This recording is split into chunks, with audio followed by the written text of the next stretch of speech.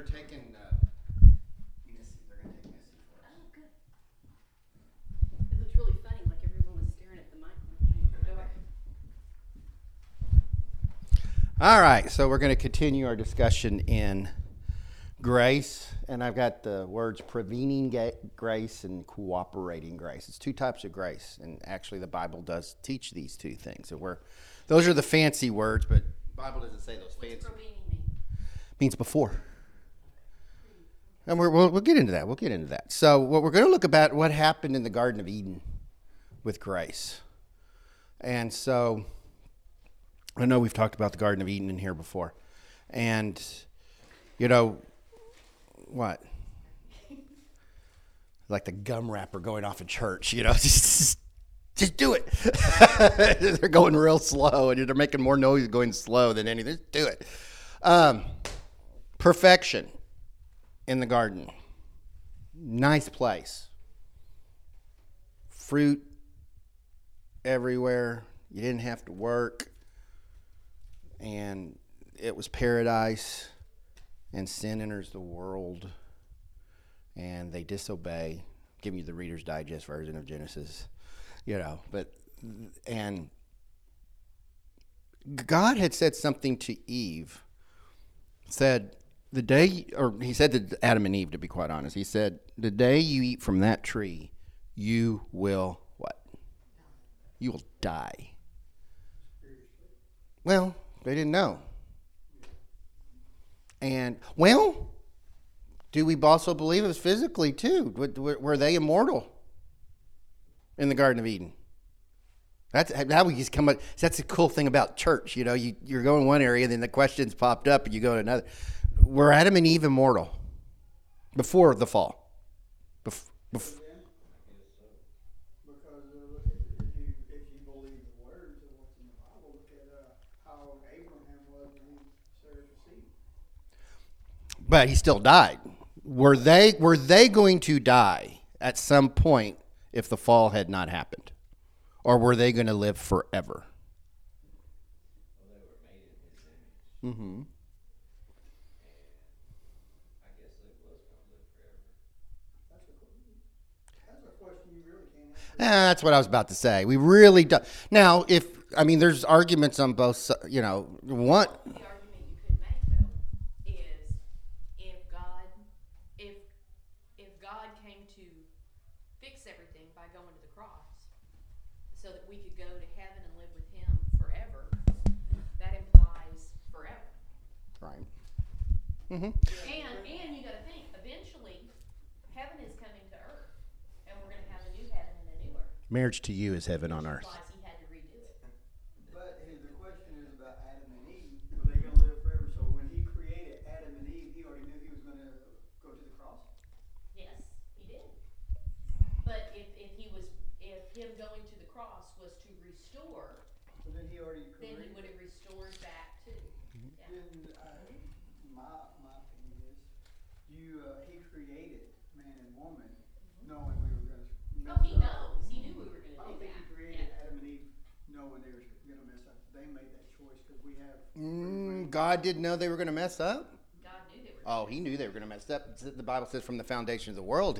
Before the foundation of the world, Before the foundation. he was slain before the foundation of the world, meant he knew he was going to go to the cross before the world was ever created. He knew Adam and Eve were going to sin. And we're trying to grasp our minds around a concept like we're God. God does not have our mind. He knew but gave free will. You know, it's to go back to the original question, I kind of wonder because the Bible does say the last enemy that shall be defeated will be death. And death is always coupled with sin. So sin brought death. I think maybe even a physical death too. If I get to heaven and find out that's not true, it's all right. I think I still get into heaven. I think that the sin not only did kill them spiritually, but I think it began the process of our bodies begin to age and lead to death. Death is an aspect of sin. It's a consequence of sin. So if there was no sin before, was there going to be death?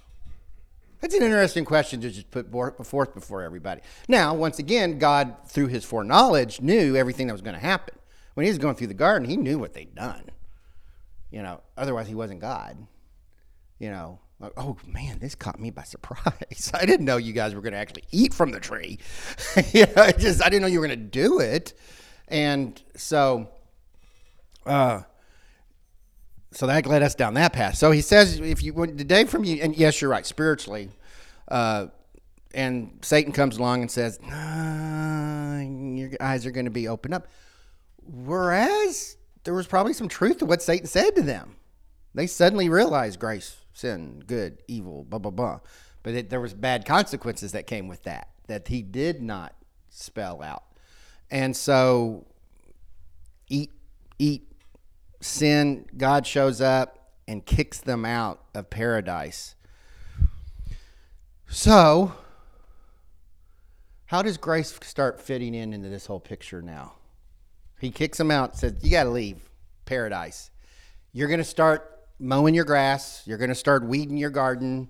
You're going to start, in pain, you women will bring forth children and things like that. So, all of a sudden, we came from these creatures of quote-unquote perfection to fallen creatures. A lot happened at that moment.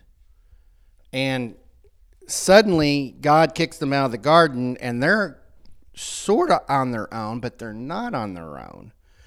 Grace suddenly changed. There was grace in the garden because I just give you everything that you need. And that was sort of a grace, but grace kind of changed after that because all of a sudden they became even more dependent on grace, but they became dead in their sins. Make sense? So we get to this point of preventing and cooperating grace. Whereas when Adam and Eve were in the garden, I'm going to stand by Mike, if you'll let me. Jack. Why do I call you Mike? Because your last name, Mize. Jack. He's God. I'm Adam. I mean, we're like, hey, how you doing? Easy. Now, if Jack were at home today, and he texts me, hey, I'm not coming, I'm communing with him, but it's not the same. But just now I'm sitting next to him. There's a huge difference with that. Long distance relationship. I have a cousin in California I haven't seen in 40 years. About 40 years. I know her. I know about her.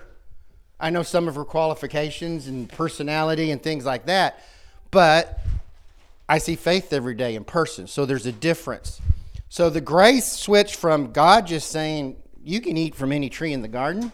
You don't have to grow it. You don't have to work it. You don't have to do it. You just sit around and just do whatever you name the animals, hippopotamus, giraffe, all those kind of things.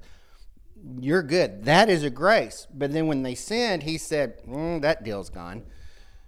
Kicks them out, says, now you got to work the field. Now when you have children, it's going to hurt. And your desire is going to be for each other, for dominance, and things like that. Suddenly, grace changes. And they don't even realize it. So we got this word up here called prevening grace. Now, that's a weird word. But what prevening grace means is it's the grace before you even realize you need grace. Cooperating grace is the grace you got once you realize that you need God's grace and it's working in your life, you're cooperating in it with to get saved. But there is a grace before you even realize you knew it. It's like our daughter moving out into her first house. Go ahead. She's like, I'm going to go move into this house or whatever, but she doesn't realize what is involved in maintaining a house, mowing the lawn, fixing everything, all that kind of stuff. So my prevening grace with her was, okay, I'd already made plans for give her my refrigerator. She didn't have a refrigerator and a washer and dryer, and I was just going to upgrade mine so that I'd made arrangements for that. My riding mower, all of that was going to go with her when she moved. That was my prevening grace with trying to help her establish herself. So with prevening grace, this is, and we kind of touched on this at the end of our last class several weeks ago, is that even before you realize you need Jesus, the Holy Spirit's working on you. That's the grace. That's what we call prevening grace. It is the fact of when before Chris is saved, he's living in his sin, he's dead in his trespasses, and let's say the Holy Spirit decides to bring a Christian to work next to him. That's prevening grace, of beginning the process. Because people look at it, and I was using that particular terminology on purpose, like God kind of kicks them out of the garden. People go, well, that was mean of them. But understand, the grace becomes prevening grace, where everything after that, God is reaching out to Adam and Eve, trying to say, I'm still here. I still want you to give your lives to me. And when you go out there, and because we kind of wonder what happened immediately when they sinned, how the world did change for them. I always wanted to describe it as before there was color TV, high definition colored TV, and when they sinned, suddenly the world became black and white from the 1950s television. Does that make sense? To where it was, when you're covered in the glory of God, and sin comes in and God says, nope.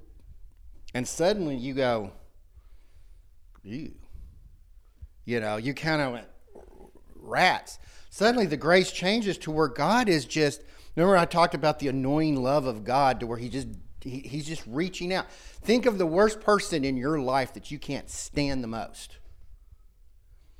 Believe it or not, the Holy Spirit is using prevening grace on them. The same prevening grace that worked on you, it was before. And why is this so important? Because this was a very controversial topic in the church, first couple centuries of the church. It was actually because there was a man named Pelagius who came out and said, and this is why this is important, because you guys are going to realize this sudden. His belief was that there was no prevening grace, that we earned cooperating grace. Cooperating grace is once you realize, man, I'm a sinner. I need Jesus. I need something. So I'm going to accept Christ and I'm going to become a better Christian. That's cooperating grace. That's the grace God's giving you to live a good life. He said, fine, I can live with that, but that's earned before you become saved. And he said, there is nothing that, in order for you to get God's attention, you have to do this, do this, do this, do this, and then you get his attention, and then he gives you you earn his grace. Sandra just does everything so right. She gives up smoking. She gives up cussing. She gives up dating people who do. She's just going out there, and then God said, you know what? I really like Sandra. She's doing it right. Guess what, Sandra? I'm going to invite you to join our club. It's like sometimes you clubs that are to be joined, you got to do certain things. Well, we don't want that person. They don't do things right. That person's doing something right, so we'll invite them. That's what Pelagius said grace was about. It said the merited earning of grace. So for you to get the gift of grace from God, you got to be a good person. And then when you become a good person, he opens your mind up to salvation and you do it. But here's the thing. That the early church was doing all those councils and all those meetings to fight Pelagianism. And because what Augustine, who was fighting him so much, said, no, everything about us is grace. Man can't do anything good on his own. You put it in front of us, we're going to mess it up. There is just no way. We have a good Heavenly Father. Right. And I'm comparing that, thinking of my little granddaughters when they come over to the house. Well, they are perfect. Well, they are perfect. I don't wait for the 2-year-old. I'm not going to fix her any lunch until she can say to me, I'm hungry, Gigi. No, I'm already planning, or I'm not waiting for her to go outside in the cold and then come back and say, oh, it's cold, can I have a coat? No, I am prevening and cooperating because I'm a good Gigi. You know what I'm saying? We have a good Father. He's going to do the same thing. He's going to prepare the way for us and then work with us when we mess up. Let's look at Ephesians 2. This is where Ephesians chapter 2 says, and you were dead in your trespasses and sins. You're dead. So, I mean, there's no ability to even do good on your own if you're dead in trespasses and sin. It says, in which you formerly walked according to the course of the world, according to the prince of the power of the air, of the spirit that is now working son of the sons. Among them we too all formerly lived in the lust of our flesh, indulging the desires of the flesh and of the mind, and were by nature children of wrath, even as the rest. So that's painting the picture, kind of like after the garden. You're dead in your trespasses. I mean, there's just nothing good about you. If there's anything good, it's by the gift of God too. I mean, even, sinners can do some good things. But basically, we're dead in our trespasses and our sins. Here's verse 4. But God, being rich in mercy, because of his great love with which he loved us, even when we were dead in our transgressions. I need to wear my glasses. We were made us alive together with Christ. By grace you have been saved. I have my glasses there. I'm just lazy to get them. And raised us up with him. I'm going to get them because it's getting really harder and harder to read. All right, let me start over. Even when we were dead in our transgressions, made us alive together with Christ. By grace you have been saved. And raised us up with him and seated us with him in the heavenly places in Christ Jesus. I'm going to skip that. For by grace you have been saved through faith, and not of yourselves. It is the gift of God, not as a result of works, so that no one may boast.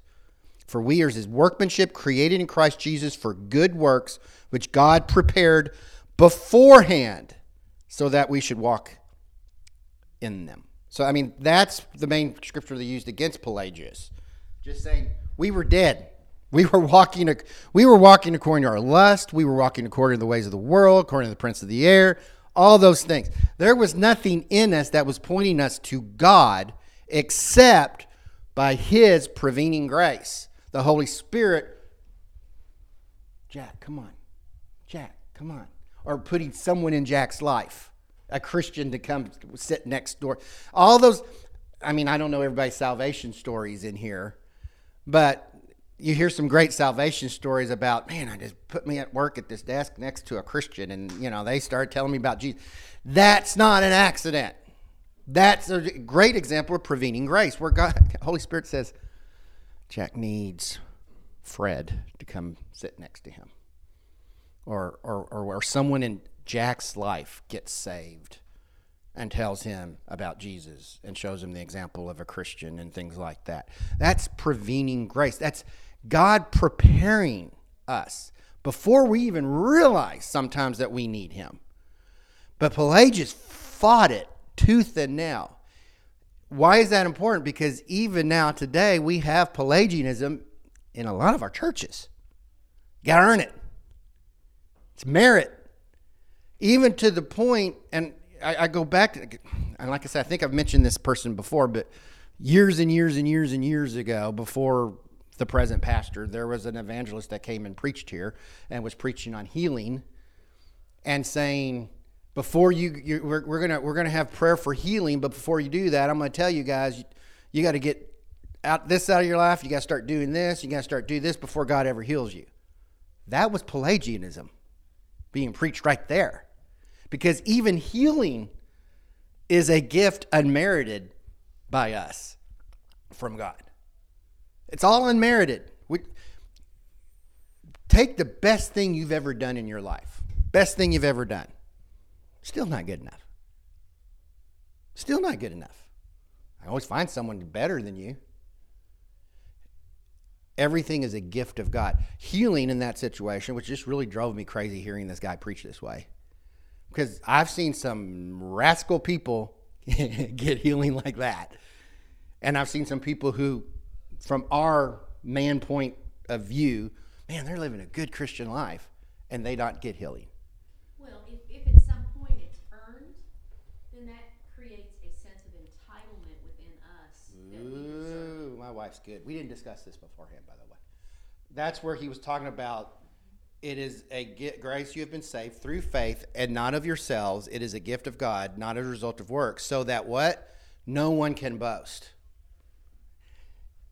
Ever been part of a legalistic church? It's all boasted, isn't it? Well, look at Jack wearing blue jeans over there to church, and Chris wearing, I'm wearing black jeans. I've never worn jeans to church. And stuff. It does become a boast. Legalism is about boasting, is it not?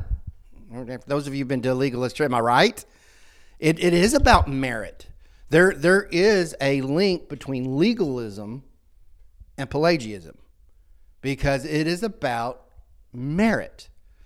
God's going to, prosperity gospel is Pelagianism. Did you know that? If you do this, you do this, you do this, God will give you money. It's all based on merit. If, my brothers and sisters of the Lord, you send a seed offering to me, you plant that seed, God will triple.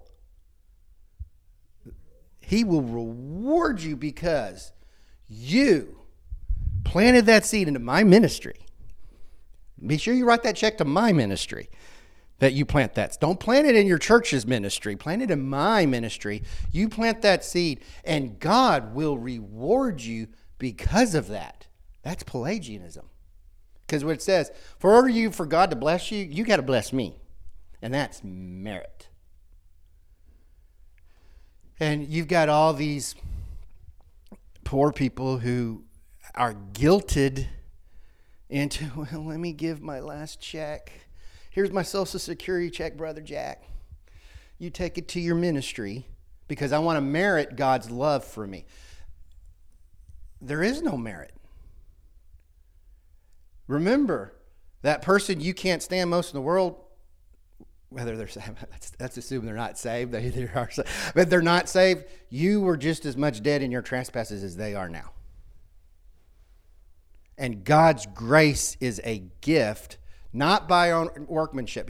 So when that guy was getting up saying, the reason why you're not getting healed is because you buy lottery tickets. Quit buying lottery tickets, God will heal you. That puts a lot of power in the hands of us.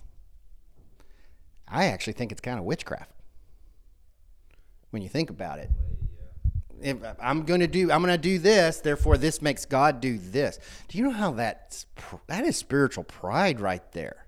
That you can control God. That I can control God. Got him kicked out of heaven. It completely ignores prevening grace because it says it's not up to God, it's up to me. And if I give $1,000 to Brother Jack's ministry, then God has to give me $3,000 in return. Or if,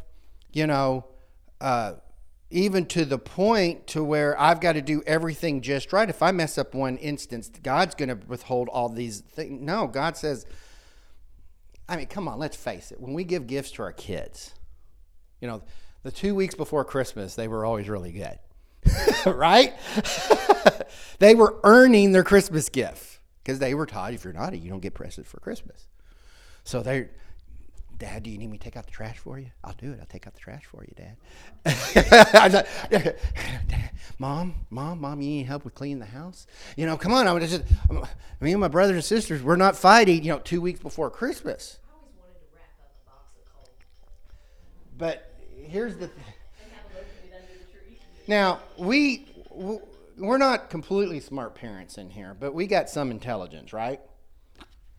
We knew as soon as Christmas Day came and they unwrapped their presents and they got to play with the presents, the next day they were going back to, I don't want to take out the garbage. I'll fight my brothers and sisters. Mom, she can clean the house on her own. And even though we know they're going to do that, do we still give them the presents? We know that this good little acting's not going to always do it. We sometimes think God does this. I know Chris is going to mess up. I know he's going to mess up. Chris always messes up. So I'm going to withhold the gift of grace for him because I know he's going to mess up. Does he do that? No. We really make God out to be some ogre. I mean, we've talked about our grandkids. Your grandma too. So let's just. How old is yours now? She's 1. Is there anything bad she can do to make you reject her?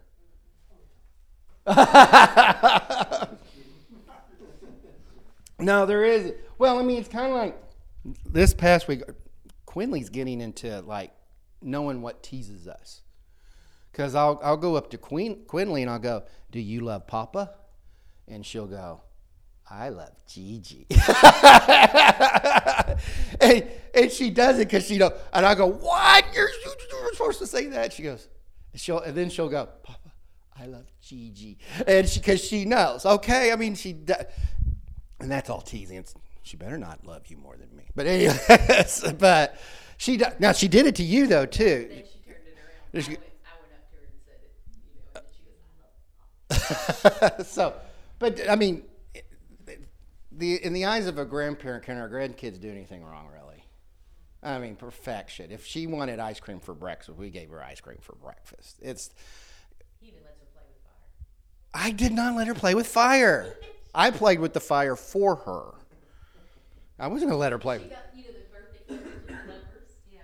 She wants those pulled out. She wants them lit, and she wants to blow them out. I said, you literally let her play with fire. I handled the fire, okay? I handled the fire part. She just handled the blowing out the candle part, okay? So I mean, I was a responsible grandfather, but we lit every candle, by the way, 3 times. But God, we make God out to be this ogre that he is so ready. Jack messed up in that one area. I'm withholding my love and mercy and grace from him. And that's not the way God. Now, sometimes are there bad consequences to our disobedience? Yes, there is. We chew out our boss.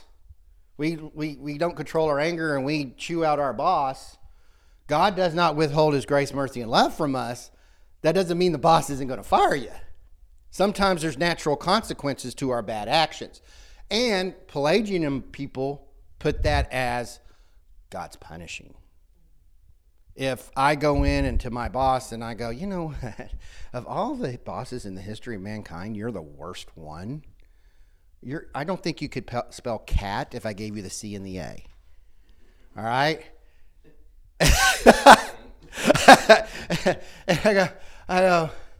and I go, and he says, you know, Clayton, that really insulted me. I'm going to fire you. I guess God's withholding his love and mercy from me because he let the boss fire me then. God gets the blame for a lot of stuff, for my stupidity. Or temper, or well, whatever. We tend to think that God is this mean parent. Okay, you gonna earn it? Okay, there. Oh, you did. Take it back. Nope. Nope. Take it back. Nope. Take it back. His gift is to us. No matter how much but see, Pelagianism also led to the belief that once we became saved, we were capable of never sinning again. That's the contract I got when I signed it. That you'll never sin again? I got everything. Access, never sin again, all in love. How did that work out for you? Well, I'm still kind of trying to negotiate my Trying to contract. renegotiate that contract. All right. There are some areas, Lord. There are some areas, but Pelagianism also taught that they did away with this because if they agreed to there's preventing grace, because preventing grace is working on us in our sins. So they said, no, grace has nothing to do with our sins. We're cooperating grace, but our cooperating grace is merit, and if we have the ability never to sin again. How's that working for us? Anybody? When he's cooperating. Well, yeah. I just that's legalism too. Like there's a possibility. Not it's not the other extreme is that if we're going to sin, let's go ahead and sin. That Paul addressed that. About shall we say that That's what the world's doing right now. Well, but we all sin. I sin. I agree, we all sin, but the problem is everybody keeps wanting to say they live under grace. God already knew I was going to do this. Well, or they say, I'm a good person. I'm in heaven, I'm a good person. But that's not what gets you into heaven. But let's. God doesn't judge either sin. It also tells you, and I'll just have this one put on me, is Hebrews 10:26, which is he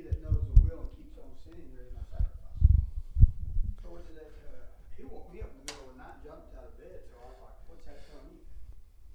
Just because I know right from wrong and I keep choosing to make the wrong decision? Oh, no, either you know or you don't know. You either love him or you don't love him. You need to, there's a black and a white, there is a heaven and a hell.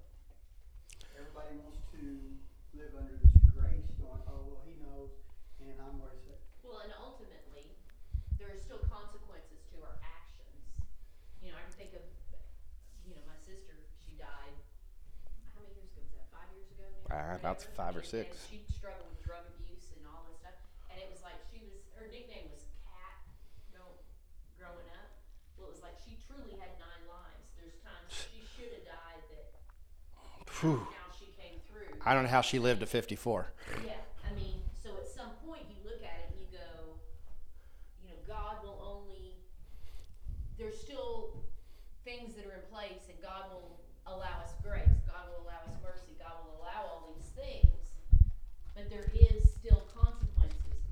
A 54-year-old woman with substance abuse since the age of 15, that catches up with you. Your heart, your body can only take so much abuse, and God, pull you out, but there's still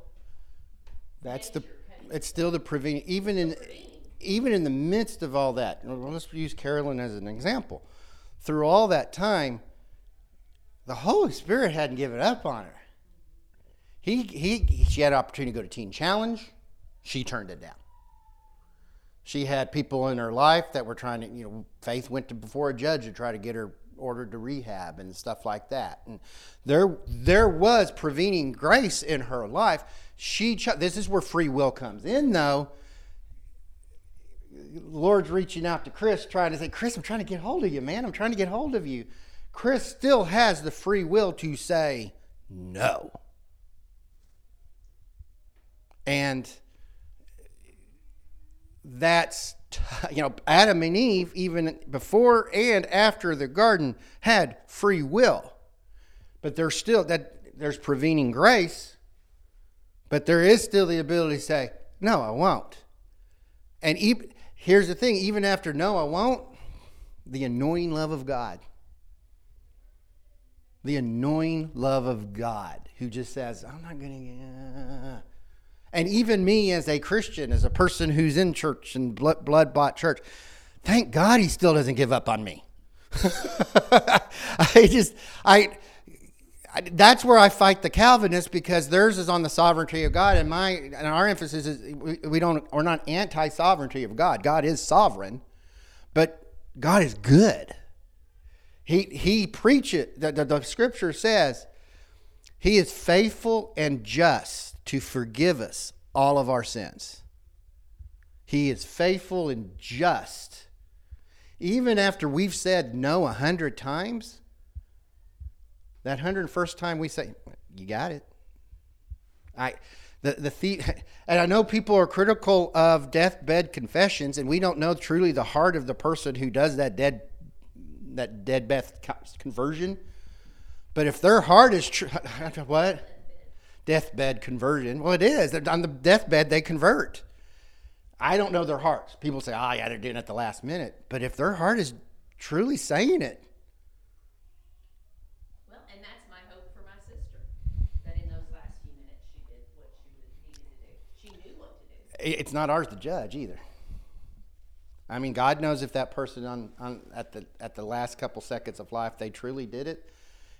I go by Scripture. He is faithful and just to forgive us our sins. Even if it's at the last second. Sounds unfair, but it's what? Thief on the cross. It wouldn't be the just, merciful God that he is. Great point. If there's a reason why God... You got saved because you asked for God to come into your heart. And then for whatever reason, I'm at the end of my life. I'm in the last 5-10 minutes of my life. I go, Lord, I'm sorry.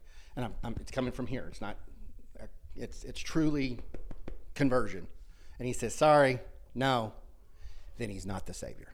Yep, that's right. Then everything in here is a lie.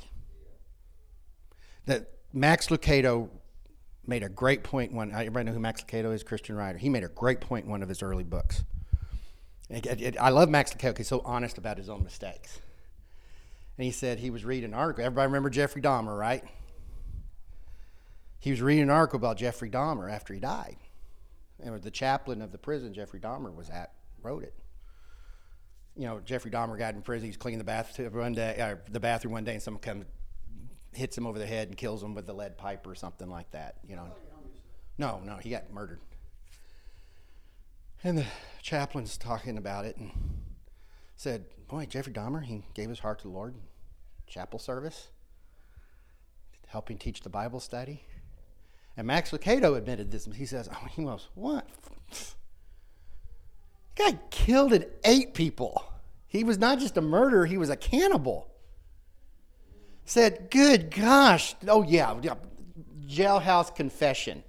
And he said the Holy Spirit hit him right between the eyes at that moment. Said, "He's going.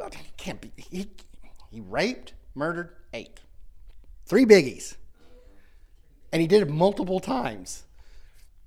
He said, I just can't buy that." And the Holy Spirit hit him between the eyes and said, "If I couldn't save him, I can't save you." You know how many other people are living cannibalism in this world now? I don't want to know, really. I'm scared. No. I taste horrible. That's why I don't take care of my body. So I'm not. They get saved. Yeah. They get saved and converted and turn to God. Yeah. That's what, and that was the message of the Holy Spirit. Yeah. If I couldn't save Jeffrey Dahmer, he first goes, "How dare you judge him for me? Leave that to me." "Yeah, but he did this." "Leave that to me." He said, "If I can't forgive him his sins, whose sins can I forgive then?" If there's one that's rejected, then we're all rejected. If there's one that's rejected, then that Bible is a pack of lies. We can't believe any of it then. Now, I'm not saying, don't go over here and say we can't believe it. No, I said if that's the case, we can't believe it. But the Bible does. He says, "I am faithful and just to forgive them their sins." If it's true conversion, not a fake. But we're not here to judge. Well, Jeffrey Dahmer, he just did it because he was in jail. That's not my place to judge. That is not. The world doesn't need my judgment on that. That's between God and him. If he's in heaven, hallelujah. And I just leave that to a just and faithful, all-knowing, all-powerful God. I'm not God. And a lot of our judgments on other people is just to satisfy our own thought process. And you were about to say something, Chris? You know, if you don't forgive people, God's not going to forgive you. Well, we lose the Spirit of God, and that's hard. That is so stinking hard. I mean, like I said, Jack bumps into me in the hallway accidentally. It's easy for me to forgive Jack. He goes, "Oh, I'm sorry, man. I wasn't paying attention." "Yeah, Jack, it's okay." No, I forget about it 2 minutes later, maybe a minute later. You know, that's easy. But there are some things that are harder to forgive. Depends on how deep the cut is. Yeah. I'll add something to this. Is the counselor coming? Sometimes the cut's not that deep, and we make it deeper than what it should be. Sometimes, because there were some people. Jack bumps into him in the hallway, and they go, "He planned that the whole time, didn't he?" You know, sometimes people make it deeper themselves, you know, and that says a lot about us. But this one scripture I want to read this before we're gone. This is Romans, and it says, "So then it does not depend on the man who wills or the man who runs, but on God who has mercy." It's not dependent on you. The sacrifice on the cross was Christ, not us. There's a lot of legalistic preachers who almost preach that we have to go to the cross ourselves. And no, the sacrifice was made.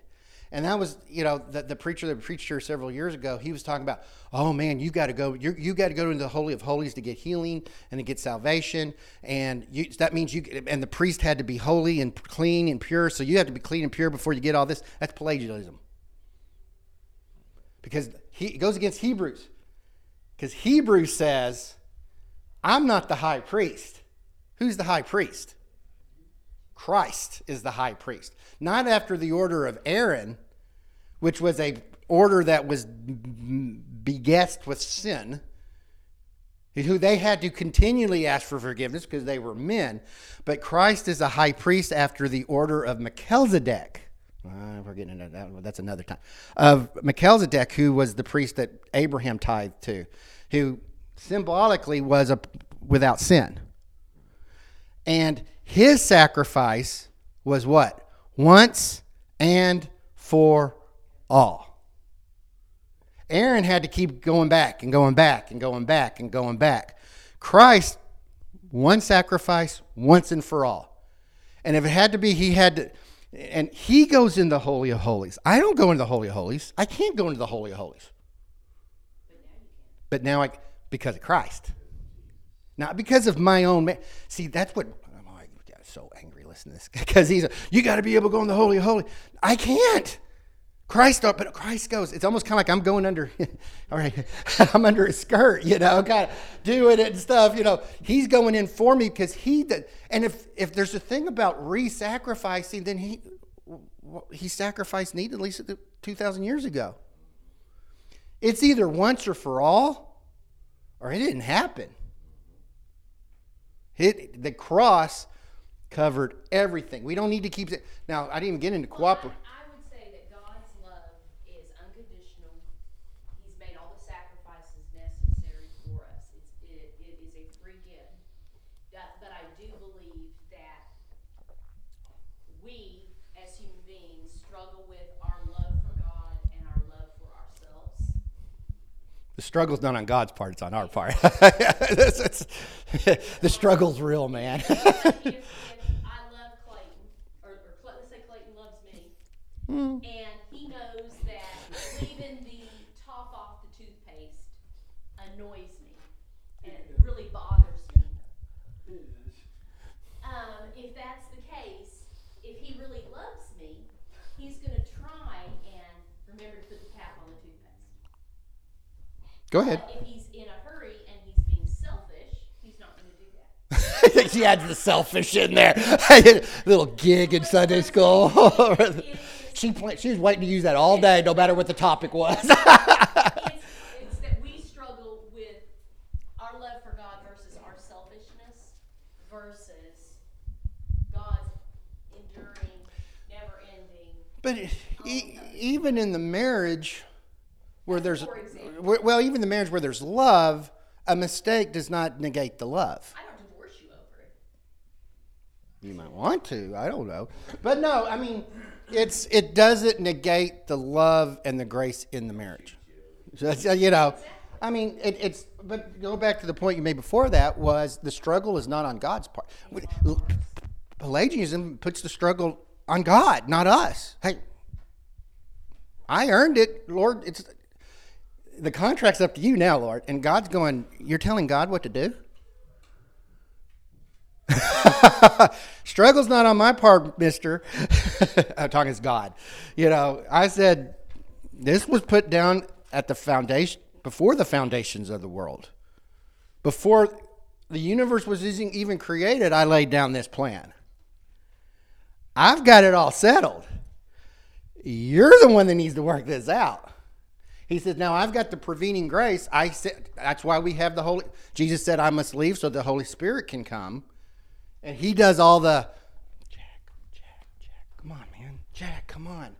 And Jack may instantly use his free will to go towards that. He may be a little bit more ornery and wait a year or two. But the Holy Spirit, Jack, and then we'll get into this later, but the cooperating grace then takes over. Once Jack says, you know what, you're right, I'm a sinner, I need Jesus. Then, all right, now I'm beside you. Okay, Jack, let's help with this materialism. Let's help with this or whatever. That's when it becomes cooperating grace, when you're more aware. A lot of times in the prevening, we're not even aware yet. That's the great thing about Jesus. He does not require knowledge at first. The minute you're born as an infant, prevening grace is working in your life. And you don't even know. That's how much Jesus loves us. That's how much. He had every right to destroy the world a long time. The minute Adam and Eve sinned, done. Destroy it. But by his grace and love, and which is all about the goodness of God, he said, I'm like, no. I want to know Chris. I'm losing everybody. I want Chris. I want Jack. They have gone on into outer darkness where there's gnashing of teeth. You guys have stuck through, But he says, boy, that's what I want to preach to people. Just Jesus loves you so much. What can I do to get them saved? I send them people. I send them messages. Now, that's where free will comes in. I'm not. This does not mean there's no free will. I mean, you could sit there, like I said, give a gift to someone. They don't have to take it. Yeah, this is pretty blunt, straightforward, in your face. Sometimes like that. Pretty much, if you just get over your sorry, stubborn, stupid self, ignorant self, and serve God, and everything will be all right. Well, this is where I was going to. I'm not saying that. I know what you're saying. No, and it's true. It's what Ephesians said. We were dead in our trespasses and sins. It is selfishness. It is sin. It is. We are following the lust of the world and the patterns of the world and the prince of. It is. I was going to mention this. This guy kind of goes across. That's where where Jesus said, "Pray, for the harvest." My brother not living for the Lord, and I pray, Lord, send people his. Stan is the type that this is how I really. I'm not saying this is how God needs to do it. This is just how I feel. Stan is very influenced by friends. That's what got him in trouble. I just said, Lord, get one of his friends saved of influence, that'll go along. Now let God handle it the way He wants to. But that's kind of me living out the prayer for the heart. Pray for workers of the harvest is plentiful, but the workers are few. Pray that the Lord will send workers to the harvest. That's prevailing grace. I said, Lord, surround him with other believers. I'm his brother. I'm his baby brother. He don't listen to me. Yeah. Yeah, it's really hard to. It's not impossible, but it is. Well, a prophet has no honor in his own country, So it is. But boy, one of his influential friends becomes a Christian. Man, that's going to go a long way with Stan, and that's where we pray for the prevailing grace for God. Stan has no interest in going to church, has no interest in things like that. So, but that doesn't mean Jesus is given. It's the beautiful gift of Christ. Even when we don't realize we need His grace, He's showing us grace. It's just opening. Remember a couple weeks ago I talked about the grace of illumination, of our eyes being open. Where suddenly, think about when you guys finally it clicked for you guys, and you go, whoa. That's a spiritual miracle process. I was there at one time, just like everybody else was. But then once I realized, man, you just do this. It's so much better. That is what, forget all the I'm not anti-charismatic gifts, by the way, but forget all those other speaking in tongues, getting slayed in the spirit, all that kind of stuff, healing, great, all that. But the greatest one of all, this should bring tears to people's eyes. The most spectacular, wonderful gift of miracle is the day your eyes are open and you go, whoa, I don't care how much you speak in tongues. I don't care how much you lay out on the floor, hoop and holler and stuff. The greatest miraculous gift that there is the day your eyes open up and you go, I need a Savior and I want Jesus in my heart. I would take that over any of those other charismatic gifts or that. That is, let's not underestimate the miracle of salvation. That it made me mad. I was I was at a church service one time, in the 80s, and a guy we'd been working on this one kid, and he finally went to the altar, and he gave his heart to the Lord. He was crying. And then they were